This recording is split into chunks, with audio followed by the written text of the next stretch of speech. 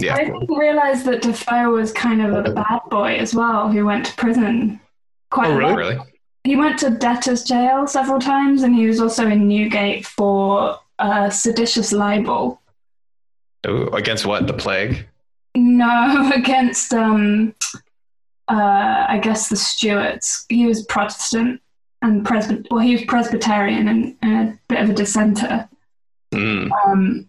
And so I think it was when William died and Anne took over, he ended up in a pillory for 3 days. Like, So he was like good. I guess, yeah. I mean, I'm quite sympathetic to him. Actually, we may need to, and actually we can just include this for the recording, but I don't know much about his biography, but we may need to do that and come back and do Robinson Crusoe. I think we should. He's got a really interesting biography, and he's also done tons of stuff. He was very prolific as a writer, but he was also a merchant and involved in all this like business and pamphleteering and fiction, and he just seemed to do tons of stuff. Yeah. All right. Well, with that said, welcome to Literary Hangover, folks. Today we are talking about A Journal of the Plague Year by Daniel Defoe, a 1722 fictitious journal about the mid-1600s plague. That I don't know, how would you guys describe it beyond that? I mean, it's an early instance of sort of like numerical analysis of towns is an interesting thing. There's also the current relevancy with our pandemic, obviously. I'm curious what like immediately stuck out to you guys about this book. I'd say it was like, it's interesting for its time because it reads like a people's history of sorts. He's not too terribly caught up with like the larger ramifications of like the Restoration had just taken place. And like you could see a different version of this book as being like, this is the first major stress test of like the new monarchy. But instead it was just high focused on these like details of everyday workers' lives, which I found really interesting and refreshing.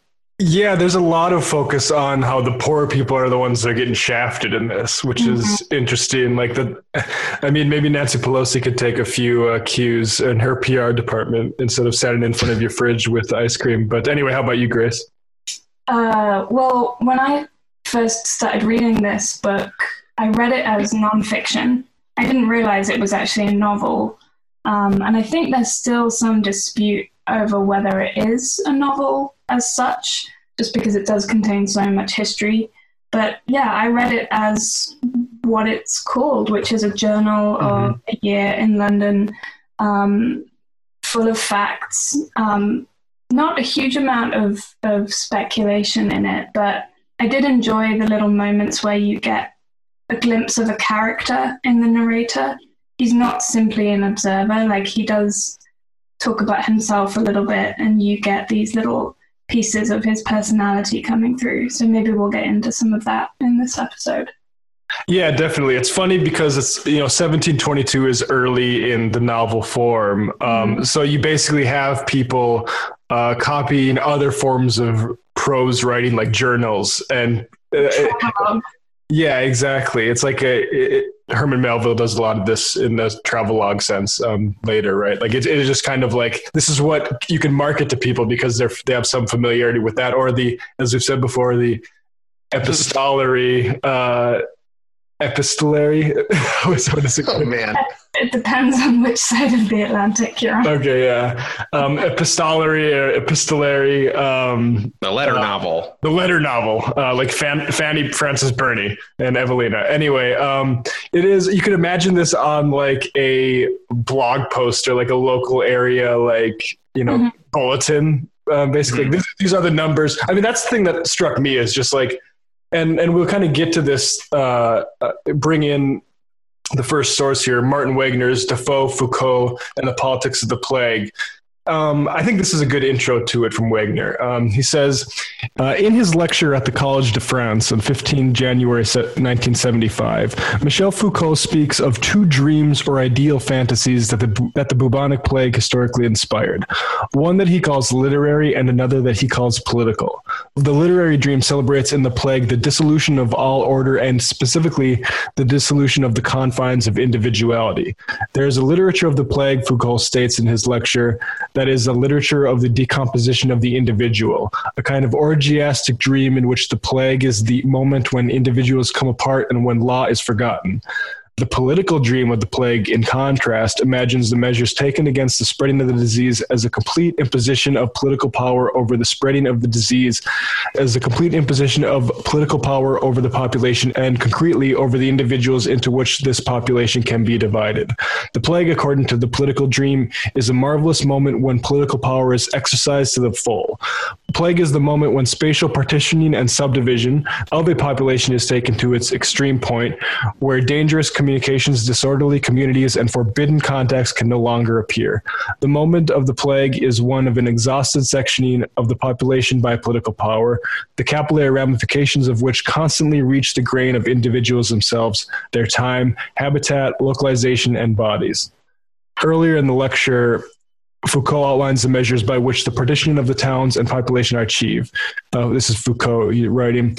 The plague town was divided up into districts. The districts were divided into quarters, and the streets within these quarters were isolated. In each street, there were overseers, in each quarter, inspectors, in each district, someone in charge of the district. There is then an analysis of the territory into its smallest elements, and everything thus observed has to be permanently recorded by means of this kind of visual examination and by entering all information in big registers. At the start of the quarantine, in fact, all citizens present in the town had to give their name. Their names were entered in a series of registers. Every day, the inspectors had to visit every house, stopping inside and summoning the occupants. Each individual was assigned a window in which he had to appear, and when his name was called, he had to present himself at the window, it being understood that if he failed to appear, it had to be because he was in bed, and if he was in bed, he was ill, and if he was ill, he was dangerous, and so intervention was called for. In Foucault's view, the measures taken in the plague towns across Europe from late Middle Ages onward, the first major outbreak of the bubonic plague hit Europe in 1348, the last in 1720. I'll just note 2 years before the writing of this in Marseille, France, that was, provided a paradigm for the new regimes of surveillance and government control that emerged in the 18th century. The plague town, in other words, became the laboratory of an unprecedented extension of state power over the population. Like Bentham's panopticon, the plague town is for Foucault a paradigm of modernity. And I mean, maybe it's because of what I do professionally that I'm sort of preoccupied with this element of our ongoing crisis. It strikes me that this political dream of enforcing order onto a populace during a crisis like this is something that is being done, though not terribly well here.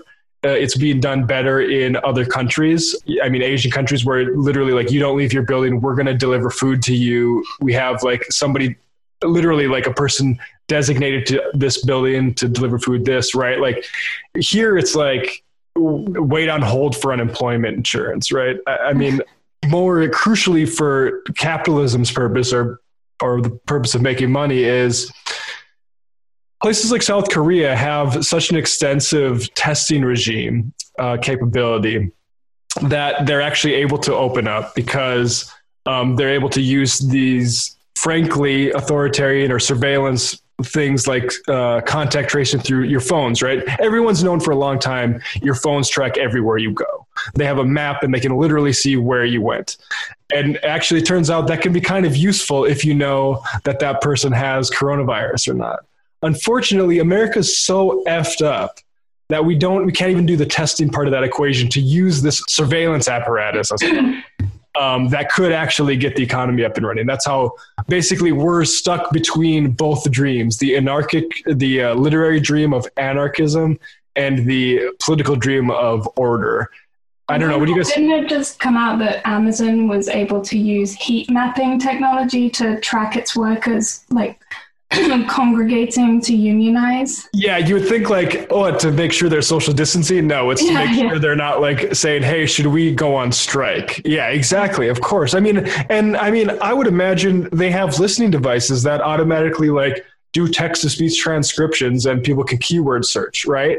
Yeah. I mean, very simple we live in this panopticon, this Zoom stuff, right? People have to go into work or go into class and you literally just, you have to turn your camera on, even though you're not expected to speak because your boss or your teacher's going to speak, but they want to know you're there, right? And they know you're being disciplined. So, I mean, definitely, I think the relevance is here. And I just think it's a sort of thing where this is a test of modernity it was back then and it is now. And I mean, that's the way I'm viewing this pandemic. And then there's this alternative view we'll get to, which is sort of the individualist mindset of a pandemic when you sequester yourself. But I don't know, do you guys have anything more to say on the social like control element of this stuff? Yeah, just on that last point you made, I think it's interesting that the extent to which the sort of individual autonomous decision to self-confine or self-quarantine is, the extent to which that is like a radical move depends on the competency of the government. So, for example, in the UK and in the US, I think the idea that it was like a good thing to self-quarantine, it's a responsible thing to self-quarantine, was very much like put on the individual because there was such a lack of leadership from both governments. Whereas, in the examples you've cited, like South Korea, Taiwan, China, this is something that's much more enforced from above. And so now you've got this dynamic, kind of cultural dynamic, I guess, where like the good kind of bougie liberal response is also like the moral response, which is to self-quarantine. Mm-hmm. And that implies a certain amount of privilege, right? Because, the ability to like stay in your home, your apartment is also tied to your ability to like continue paying your bills and feed yourself and all of that stuff. So I think it's just, there's a lot of different like currents running up against each other depending on like the society that we live in. Right. Yeah, I think that the social aspect of this, both reading this Journal of a Plague Year and then being able to experience our own as it unfolds, is there are a lot of similarities, even like eerie similarities that I'm sure we'll talk through. But one of the biggest divergence for me is that when we talk about there's been like 28 to 30 some plagues in the last like 400 years before this one in London. And so there's this kind of like both like cultural and institutional memory that kicks in for these people, that even though it's like a horrible experience, there's known rituals almost that they all go through. And that could not be more different for at least me watching American culture right now that has no institutional and no living memory of what to do about this. And it was amazing to watch it first, like the outbreak, the reality of the outbreak happen, because I feel like I got this flood of like, okay, this is what we need to do, and it'll be this, and then eventually we'll do this, and it's like, what the hell are you talking about? You have like people like online or people like fame, like more like personalities being like this is what you got to do, and it's like you have no idea. No one has any idea how to like handle this, like including like the government or like civic leaders or social leaders, and I feel like we've kind of gotten that out of our system. And it's interesting to see, or like, I guess like Cuomo, like just be like, I'm just going to go on TV and talk about process because we like have like nothing to compare this to, basically, because the last time was 1918. And that seems to not have made a serious imprint on like culture in terms of like art and representation. I didn't notice it, but I do know that there's one time in the journal where, is it Mr. WF? Is that the narrator? Or I forget what the narrator says, that there was this woman who had lived through the plague in the 1730s, and she had wisdom, but she'd only dispense it to other women in the community. Mm-hmm. You guys remember that part? Mm-hmm. Which is like, I mean, that stuff is it's amazing, like in the small world element to this. Because another thing about this is the scale of our issues is way bigger than theirs in terms of raw numbers. Like he's saying like, oh crap, we hit 200 deaths last night, right? And that to them is a lot. Mm-hmm. To us, it's like, God, it'd be nice to have a night with only 200 deaths. Obviously, it's more of a dire situation in the plague because it's transmitted through rats. I think the death rate, and it kills in like 2 days. Yeah, exactly. Yeah. There's some other elements of it that are much worse to go through, but I don't know. It's just like in terms of raw death, it's I don't know, kind of terrifying. Just on that kind of note of being able to shut yourself up being a privileged thing, I'll continue with Wagner here. The narrator discusses a strategy of self-confinement in the context of his stories about the shutting up of houses, stating that, quote, many families, foreseeing the approach of the distemper, as the plague was called, laid up stores of provisions sufficient for their whole families and shut themselves up, and that so entirely that they were neither seen nor heard of till the infection was quite ceased, and then came abroad sound and well. In Defoe's narrative, the practice of shutting yourself up seems to enjoy a privileged status. Theoretically speaking, it successfully saves people not only in London, but also in the surrounding areas, which that's a big part of it. The suburbs are a big part of it, and the hostility of, they need to bring food to market, and thankfully, they are just getting wiped out doing that. But also in the surrounding areas, which are otherwise overrun by the fugitives of the plague who may carry the disease with them. The fact that this measure could have only limited effect in practice as a bubonic plague, but basically the rats thing. Social distancing works better for our situation than it did then because ours is transmitted by air and not by, or particles in the air, not by, rats. By shutting themselves up, the citizens assert their agency and right to survive the plague without compromising public safety or government rule. And so you can see where Foucault, why this is relevant to Foucault. Let's see. Maybe I'll just continue reading a little bit here. And also everyone, I don't know, I've skimmed Robinson Crusoe, but I've never really read it cover to cover, but everyone's kind of familiar with the story. Guy gets shipwrecked and basically recreates a bourgeois life, Gilligan style, with his ingenuity. As commentators have not failed to note, the story of the grocers, basically, so the same year that Defoe wrote this Journal of the Plague Year, he also wrote a work called... It's like a prepper's guide. Yeah, do preparations for the plague or something like that. It came out a few months earlier. Again, 2 years earlier was the plague resurgence in 1720. And this due preparations talks about a grocer who basically gets all these supplies smuggled into his building and goes through these incredible, procedures to get safe. And Wagner comments on this sort of this grocer shut himself up and the people shutting themselves up in a plague journal and likens that to Robinson Crusoe, I think, in an interesting way. As commentators have not failed to notice, the story of the grocer's self-confinement during the plague resembles that of Defoe's most famous hero, Crusoe. It is the story of the attempt to recreate bourgeois life and householding in more or less complete autonomy from the influence of the society that gave rise to this lifestyle.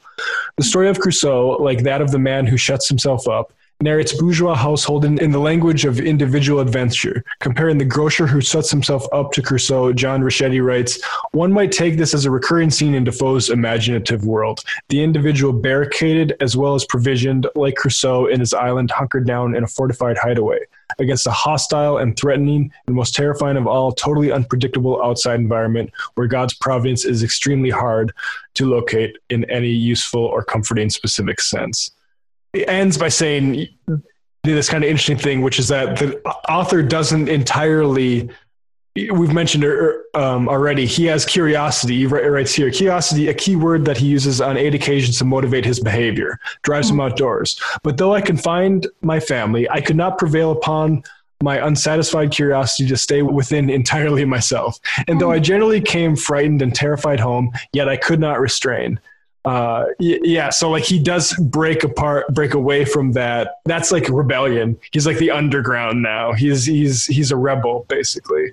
There's also like a morbid fascination, I think, in that's driving him, because every time he goes out, he sees worse and worse stuff, like right on the floor and crazy. Yeah, and I guess if you wanted to put the best light on it, it could be it's the impulse to bear witness. All the numerical tables and things like that. Playing this every once in a while. Well, it was Twitch streaming. People might have checked that out. It's just like he just reads deaths or amount of new cases and things like that.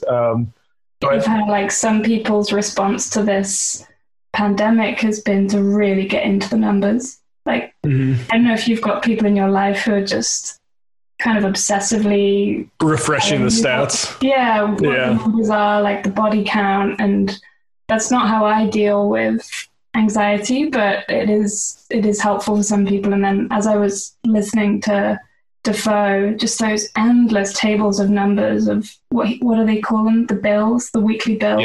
Yeah. It's just relentless. Yeah, it's like it's funny how different things we use to salve our pain. Like information is one of those things. Yeah. Obviously, people can identify the people crying out for God in the street, as he talks about for a while, as probably going to be fruitless and people might die. But also just obsessing over, where the spread is. I mean, on the other hand, it does seem like there's some borderline, like we bent the curve sort of talk towards the end of it too. So like you see the more productive elements of this sort of impulse. And also another thing, just in terms of the regulation that went on during this time, there's an extended section about how we need to bury people 6 feet under. Right? Like at a minimum, otherwise the plague can come back up. So there's all this different type of regulation going on at an anarchic time. Anything else you guys want to say before we get to playing some of the selections? Yeah, I just think jumping off of the thing about it being a novel is really key to this like piece of art's power, and also kind of like with the rise of the novels, like the rise of like the individual and like the interior self. You would think that a story about a city under siege by like an invisible threat could take form in like an opera or a play, but there's something really harrowing about being stuck in this person's head who's walking the streets, and you can hear the like soundtrack of agony around him, and it makes for this really claustrophobic experience, which currently going through a similar version of it. Claustrophobia is like the defining trait of this whole thing. Yeah. One thing that I noticed as I was reading as well was that this was written and this plague happened at a moment in history where there was a big tension between science and religion, and an emerging kind of Enlightenment understanding of empiricism and the value of observation, scientific observation in medicine, versus this need to interpret things through theology.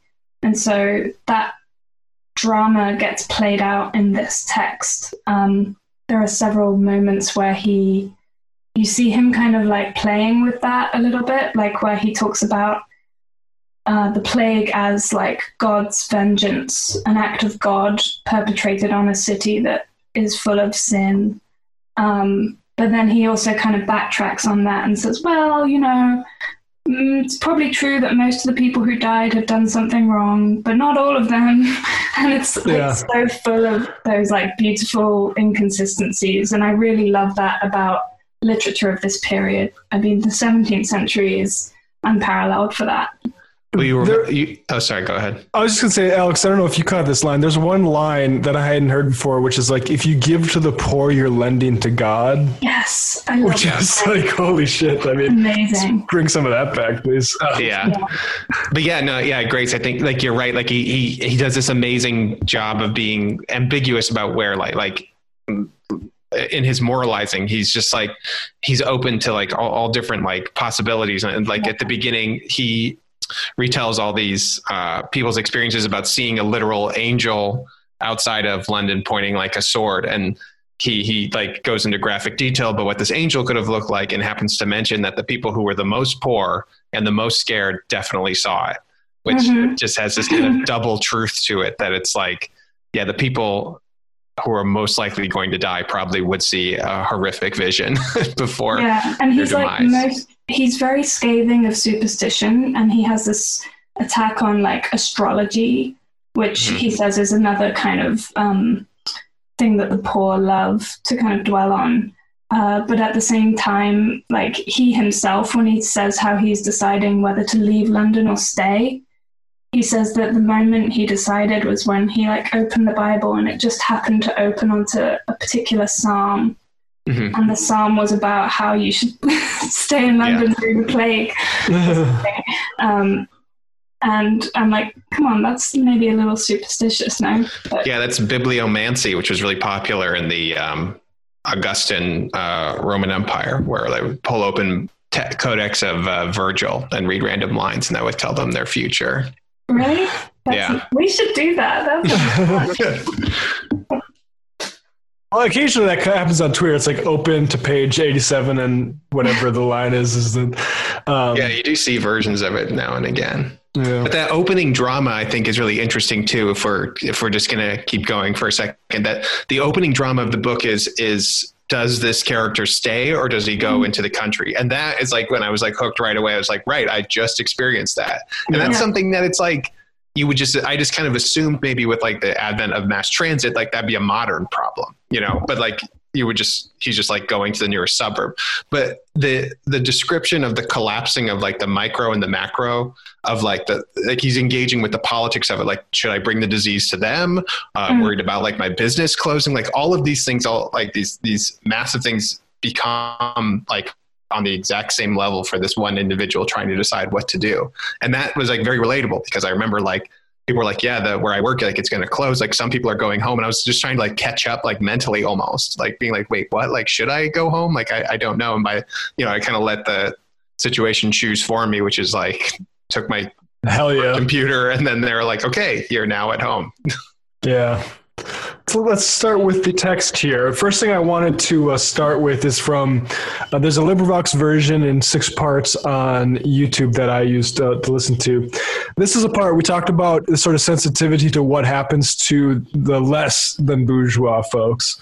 I'm going to play, I think I got the time code right here. I'll play this. Well as the wickedness of them together, and the most sober and judicious people despised and abhorred them. But it was impossible to make any impression upon the middling people and the working, laboring poor. Their fears were predominant over all their passions, and they threw away their money in a most distracted manner upon those whimsies. Maidservants, especially, and menservants, were the chief of their customers, and their question generally was, after the first demand of, "Will there be a plague?" I say, the next question was, "Oh, sir, I, for the Lord's sake, what will become of me? Will my mistress keep me, or will she turn me off? Will she stay here, or will she go into the country? And if she goes into the country, will she take me with her, or leave me here to be starved and undone?" And the like of menservants. The truth is, the case of poor servants was very dismal, as I shall have occasion to mention again by and by, for it was apparent a prodigious number of them would be turned away, and it was so. And of them abundance perished, and particularly of those that these false prophets had flattered with hopes that they should be continued in their services and carried with their masters and mistresses into the country, and had not public charity provided for these poor creatures, whose number was exceeding great, and in all cases of this nature must be so, they would have been in the worst condition of any people in the city. These things agitated the minds of the common people for many months, while the first apprehensions were upon them, and while the plague was not, as I may say, yet broken out. But I must also not forget that the more serious part of the inhabitants behaved after another manner. The government encouraged their devotion, and appointed public prayers and days of fasting and humiliation to make public confession of sin and implore the mercy of God to avert the dreadful judgment which hung over their heads. I feel like it's a fairly recognizable portrait of society. So a lot of people just do a lot of prayers. Let's get the prayer group, prayer squad out onto the corners for the people that are willing to like accept that. And then everyone's like, I mean, that's horrifying to think of a servant being like, "Hey, am I gonna be? You're taking me out to the countryside, right?" Like, I mean, damn, that's. Yeah. It turns out feudalism is tying labor to a sort of a feudal household is as stupid as tying health insurance to a capitalist employer. But yeah, I don't know. It's sickening to hear that. I think he refers to his family at several points in the book, and his family includes servants. So, I mean, it is very feudal in that they are included in that like head count. And later in the book, you find out that mostly the servants who were left behind are the ones that get taken to the pest houses. Because most, like, the overriding policy is to shut the houses up. But if the kind of master of the house left the servants behind, that's where they would get taken. To the abandoned houses, you're saying? To the pest houses. So, like, pest houses were these kind of quarantine centers where sick people who didn't have anyone to care for them would get taken.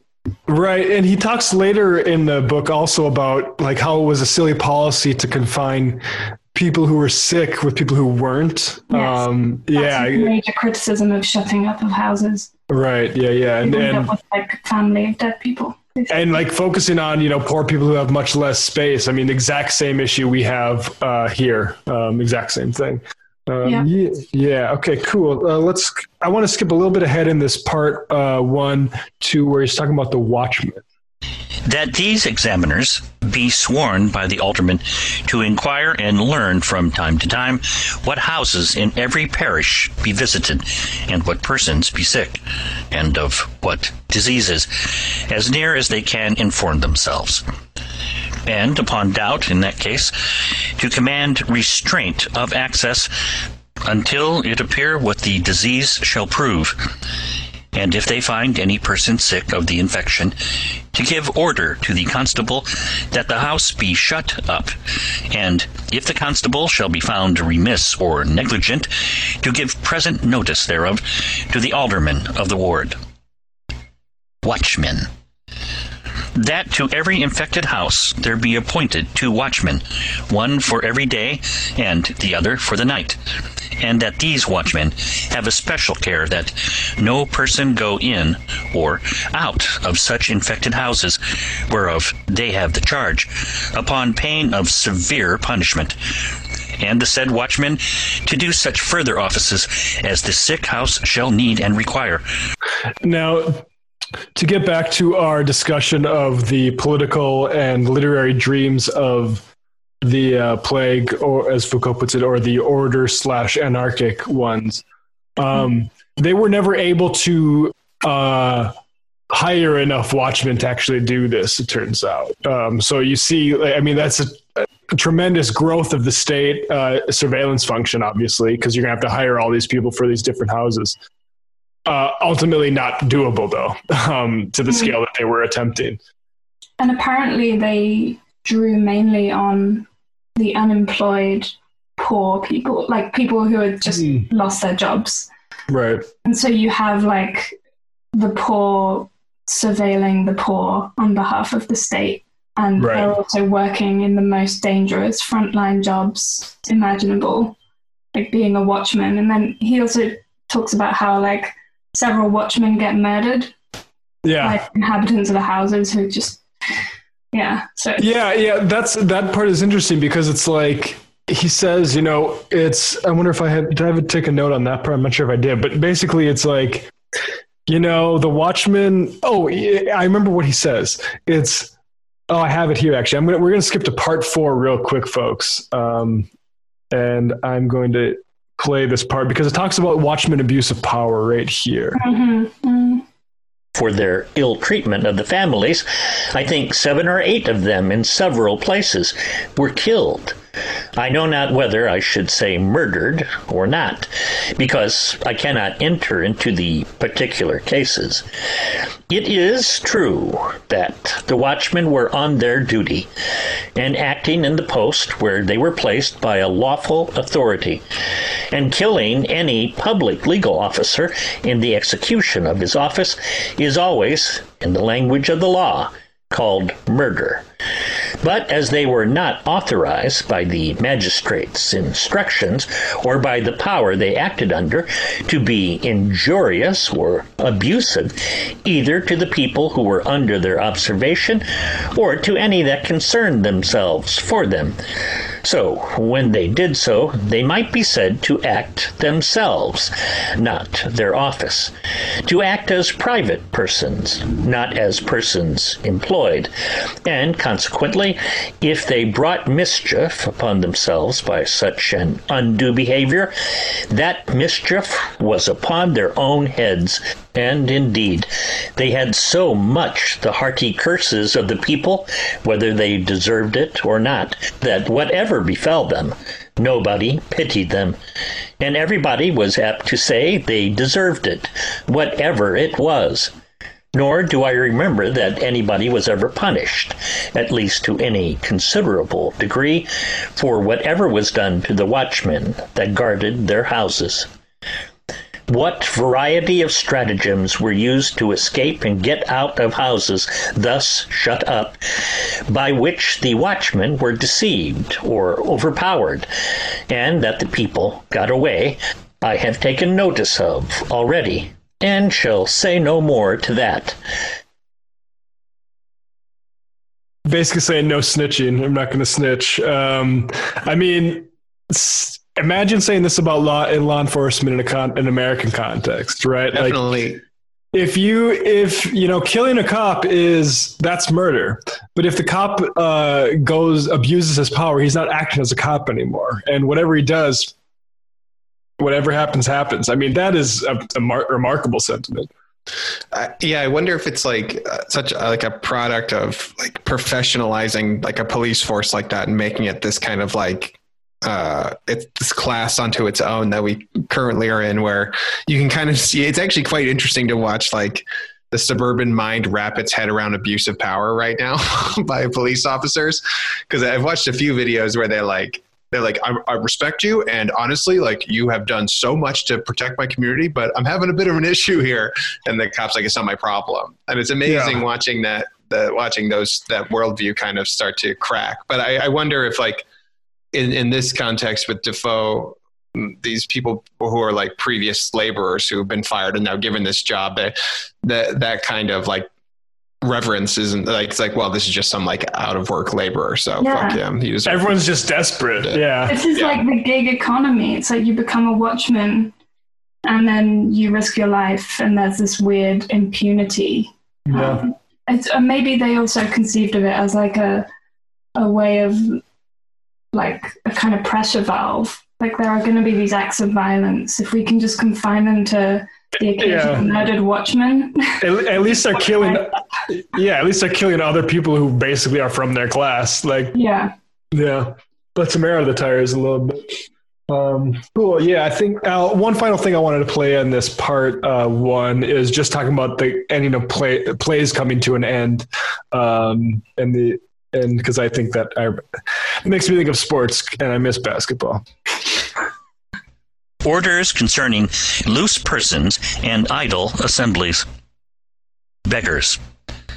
Forasmuch as nothing is more complained of than the multitude of rogues and wandering beggars that swarm in every place about the city, being a great cause of the spreading of the infection, and will not be avoided, notwithstanding any orders that have been given to the contrary.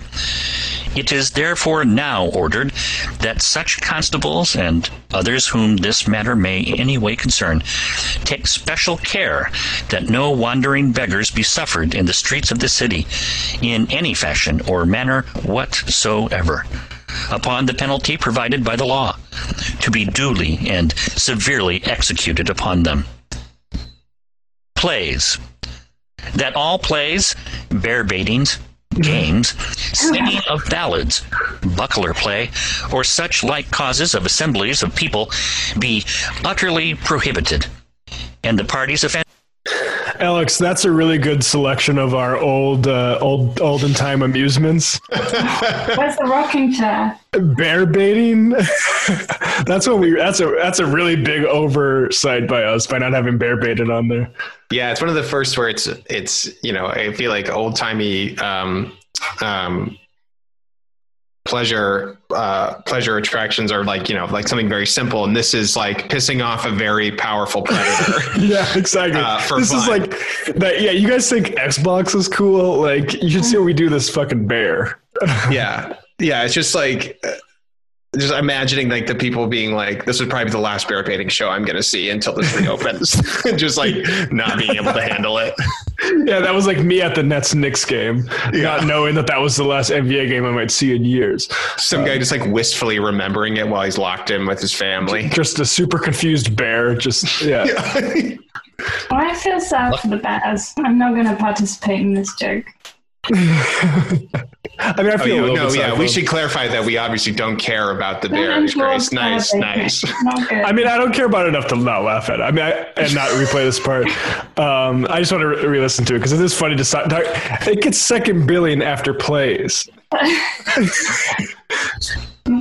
Plays. That all plays, bear baitings, games, singing of ballads, buckler play, or such like causes of assemblies of people. Buckler play. I don't know. Let's find out. Buckler play. Sword and a buckler is a shield. Just like so. With a shield. Yeah, basically like fencing with a shield. Let's buckler play. Good. All right, cool. All right, thanks for that, Defoe, for those olden time amusements. Let's move on to part 2 here. I got one thing I want to play.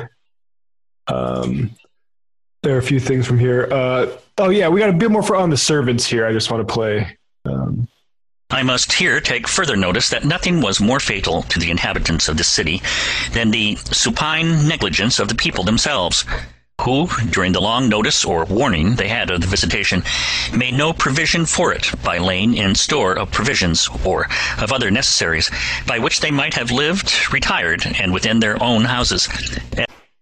I would just like to point out to Defoe, maybe they didn't have $400 to cover the emergency expenses like most Americans do, and they weren't able to load up on provisions, but... As I have observed others did, and who were in a great measure preserved by that caution.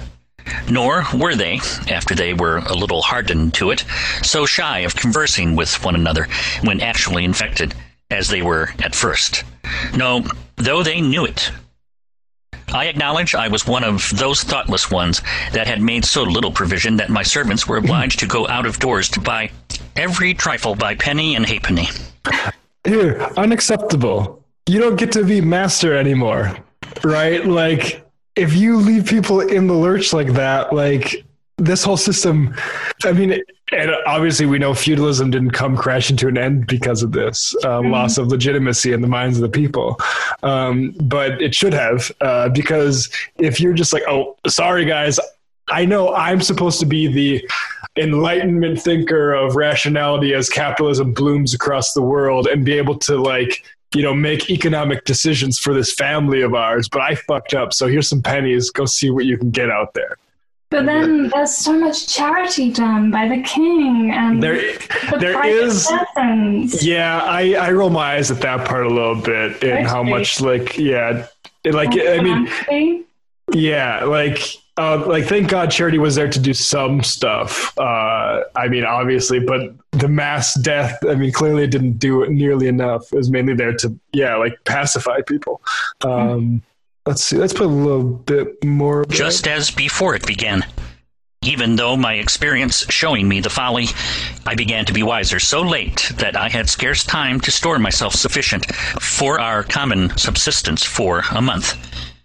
I had in family only an ancient woman that managed the house, a maidservant, 2 apprentices, and myself. And, the plague beginning to increase about us, I had many sad thoughts about what course I should take, and how I should act. Pity the small business owner. The many dismal objects which happened everywhere as I went about the streets had filled my mind with a great deal of horror for fear of the distemper, which was indeed very horrible in itself, and in some more than in others. The swellings, which were generally in the neck or groin, when they grew hard and... Yeah, that sounds awful. We'll skip over that part. Let's go to part 3 quickly here. I just want this brief section on work stoppages here. seamstresses, milliners, all master workmen in manufactures, especially such as belong to ornament and the less necessary part of the people's dress, clothes, and furniture for houses, such as riband weavers and other weavers, gold and silver lace makers, and gold and silver wire drawers, seamstresses, milliners, shoemakers, hat makers, and glove makers, also upholsterers, joiners, cabinet makers, looking glass makers, non-essential workers, basically, and innumerable trades which depend upon such as these. I say, the master workmen in such stopped their work, dismissed their journeymen and workmen, and all their dependents. So you can see the economic impact very similar to today's. People had, apprentice internships or things they had lined up. I know somebody they were going to do clinicals to become a nurse, and now they just can't do that because the medical system's shut down. So what do you do? I mean that's entirely relatable, and because basically have this system of patriarchal economic decision making where it's decided by a few idiots like the narrator here who didn't see the plague coming, I guess, and now his servants are effed. His ancient woman who takes care of the house. But he does say that he bakes bread for them. He bakes like 5 weeks worth of bread, and I thought of all of the sourdough bros. Yeah. There's no flour. Okay. So part 3, there's a bit more, there's, talking about like our boats out there. Are they safe from the distemper? Some aren't, basically because the rats get in there. Big section on abortions and midwifery and child murder. A lot of numbers. Yeah. That's a really disturbing section though. Yeah. I don't know. To give him some credit, he does say that like the people who suffered the most during this were the pregnant women and the women who were nursing babies. Yeah, because especially if you were in an infected area, the midwife's not going to come. You're on your own. Right. And they would pass the plague like back and forth, kind of, mothers would give it to their own children and stuff. Yeah. We'll go to part 4 again, talk about distrust and charity, and then the market. Well, does the market provide? A little bit, it turns out. I wonder. Not forever. Here's the part on charity and distrust. John answered that what other people had done was nothing to them, that they assured them they were all of one company, that they had never been more in number. This is being out in the countryside and meeting other travelers and saying, hey, have you guys been social distancing? And anybody feeling sick? And, like in the zombie movies, the person who has symptoms just hides in the back, basically. But anyway.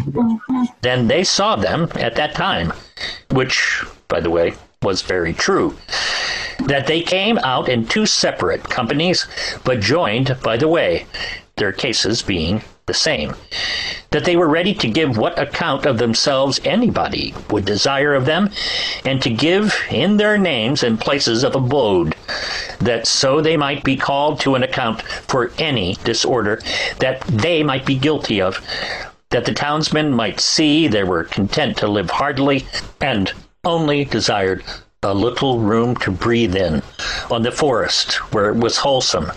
For where it was not, they could not stay, and would decamp if they found it otherwise there. But, said the townsman, we have a great charge of poor upon our hands already, and we must take care not to increase it. We suppose you can give us no security against your being chargeable to our parish and to the inhabitants any more.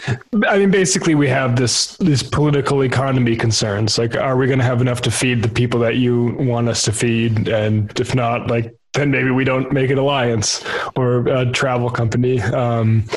Those sorts of dark calculations. We'll move a bit ahead into the market.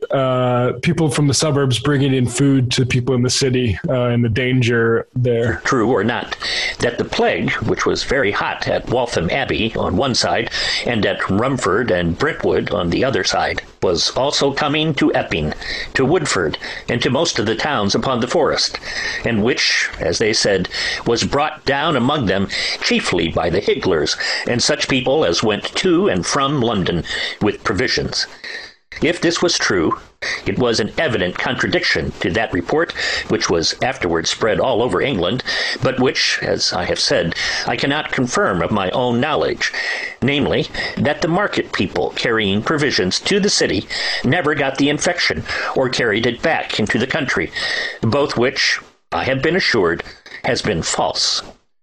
It might be that they were preserved even beyond expectation, though not to a miracle, that abundance went and came and were not touched, and that was much for the encouragement of the poor people of London, who had been completely miserable if the people that brought provisions to the markets had not been many times wonderfully preserved, or at least more preserved than would be reasonably expected.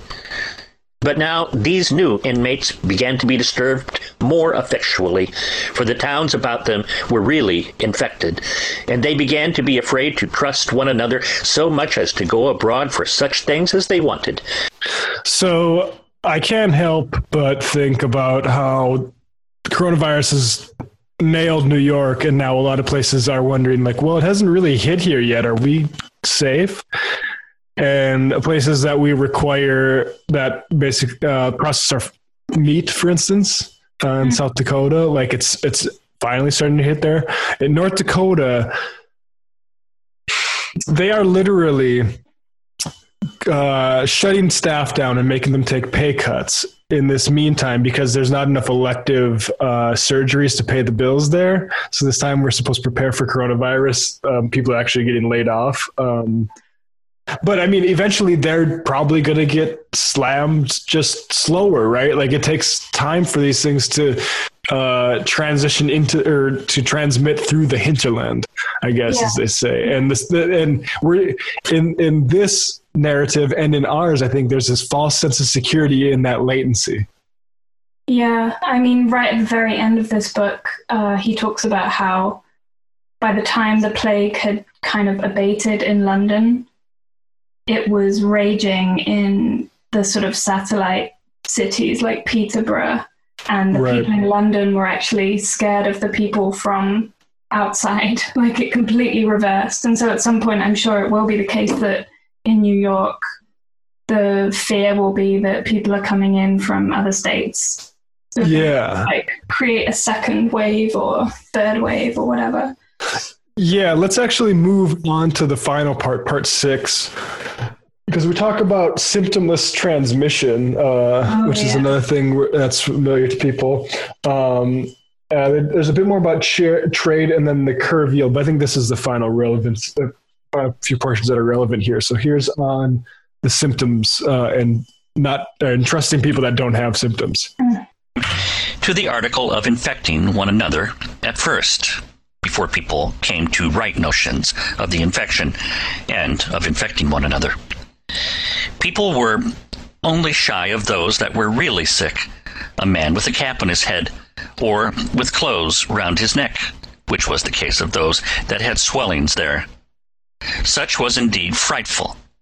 But when we saw a gentleman dressed, with his band on, and his gloves in his hand, his hat upon his head, and his hair combed, of such we had not the least apprehensions, and people conversed a great while freely, especially with their neighbors, and such as they knew. But when the physicians assured us that the danger was as well from the sound, that is, the seemingly sound, as the sick, and that those people who thought themselves entirely free were oftentimes the most fatal, and that it came to be generally understood that people were sensible of it, and of the reason of it, then, I say, they began to be jealous of everybody, and the vast number of people locked themselves up, so as not to come abroad into any company at all, nor suffer any that had been abroad in promiscuous company to come into their houses, or near them, at least not so near them as to be within the reach of their breath, or of any smell from them.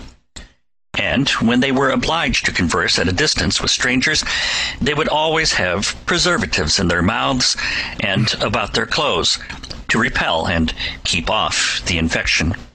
I want to skip a little bit ahead here to this part where it sort of reminds me of the talk about bending the curve. Let's see here.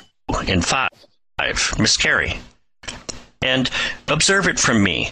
The next bill will decrease, and you will see many more people recover than used to do. For though a vast... I'm going to go a little bit ahead here. 8,297...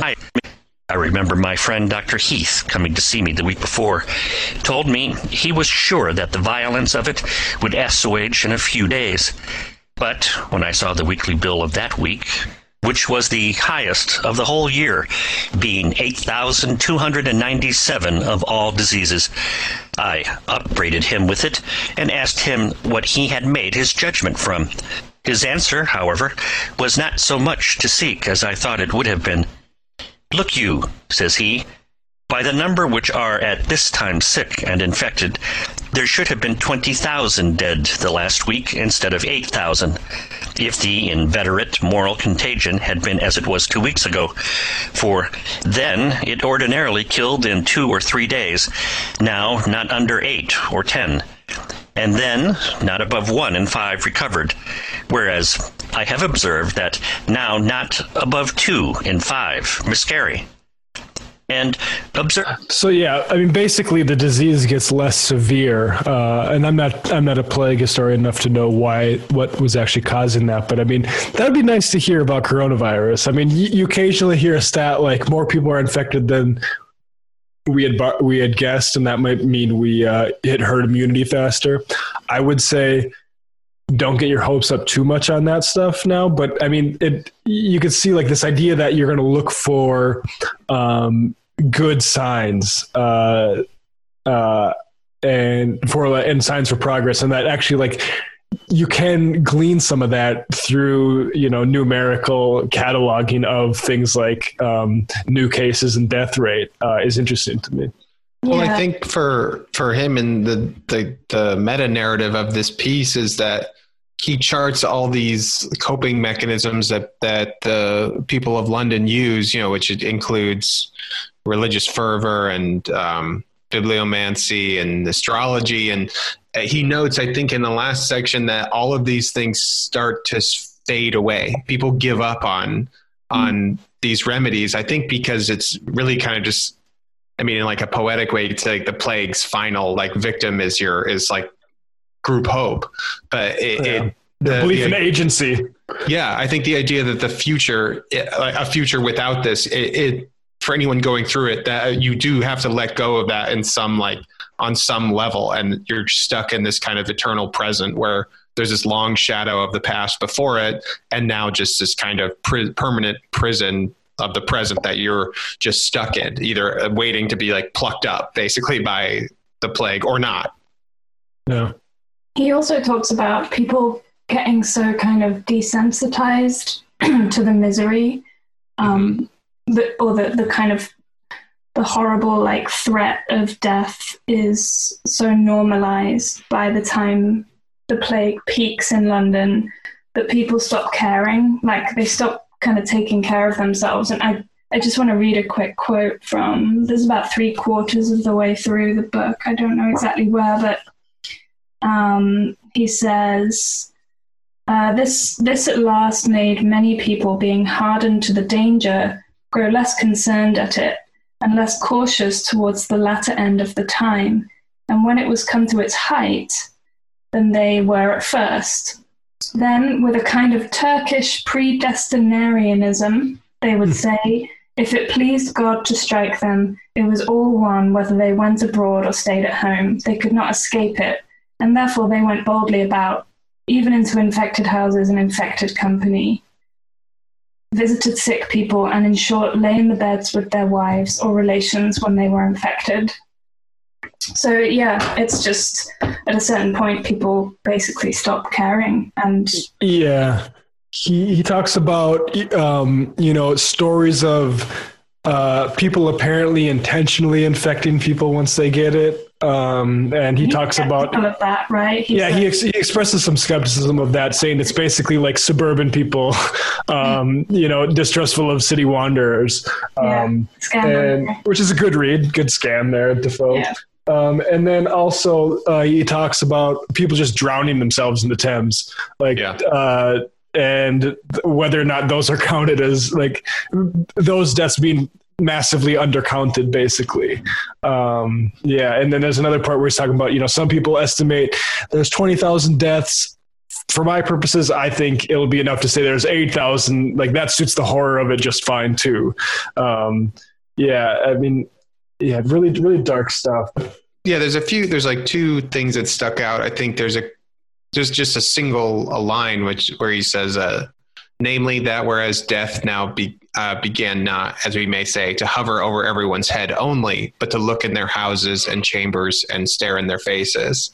And that's just such a like succinct and powerful description of living through a plague, that it's just like death, like for us, like in any given moment, death is always an option. That's why I look both ways before I cross the street. But it's one of an infinite amount of options that we all that could possibly happen to us. And so it's not too terribly serious. I mean, every once in a while, a friend or a loved one passes away and then death becomes much more apparent, but it eventually fades away. What's unique about this experience for me and that Defoe nails is that death is constantly in your face, as he would say. Like, even in Brooklyn is quite silent right now, and I can't ever get that out of my head that it's silent because of just this like air of death that's going through it currently. So even in non-things, death is present, and it makes those kind of plague art from an earlier period, from the bubonic plague, with this massive skeleton standing over major municipal centers. Right.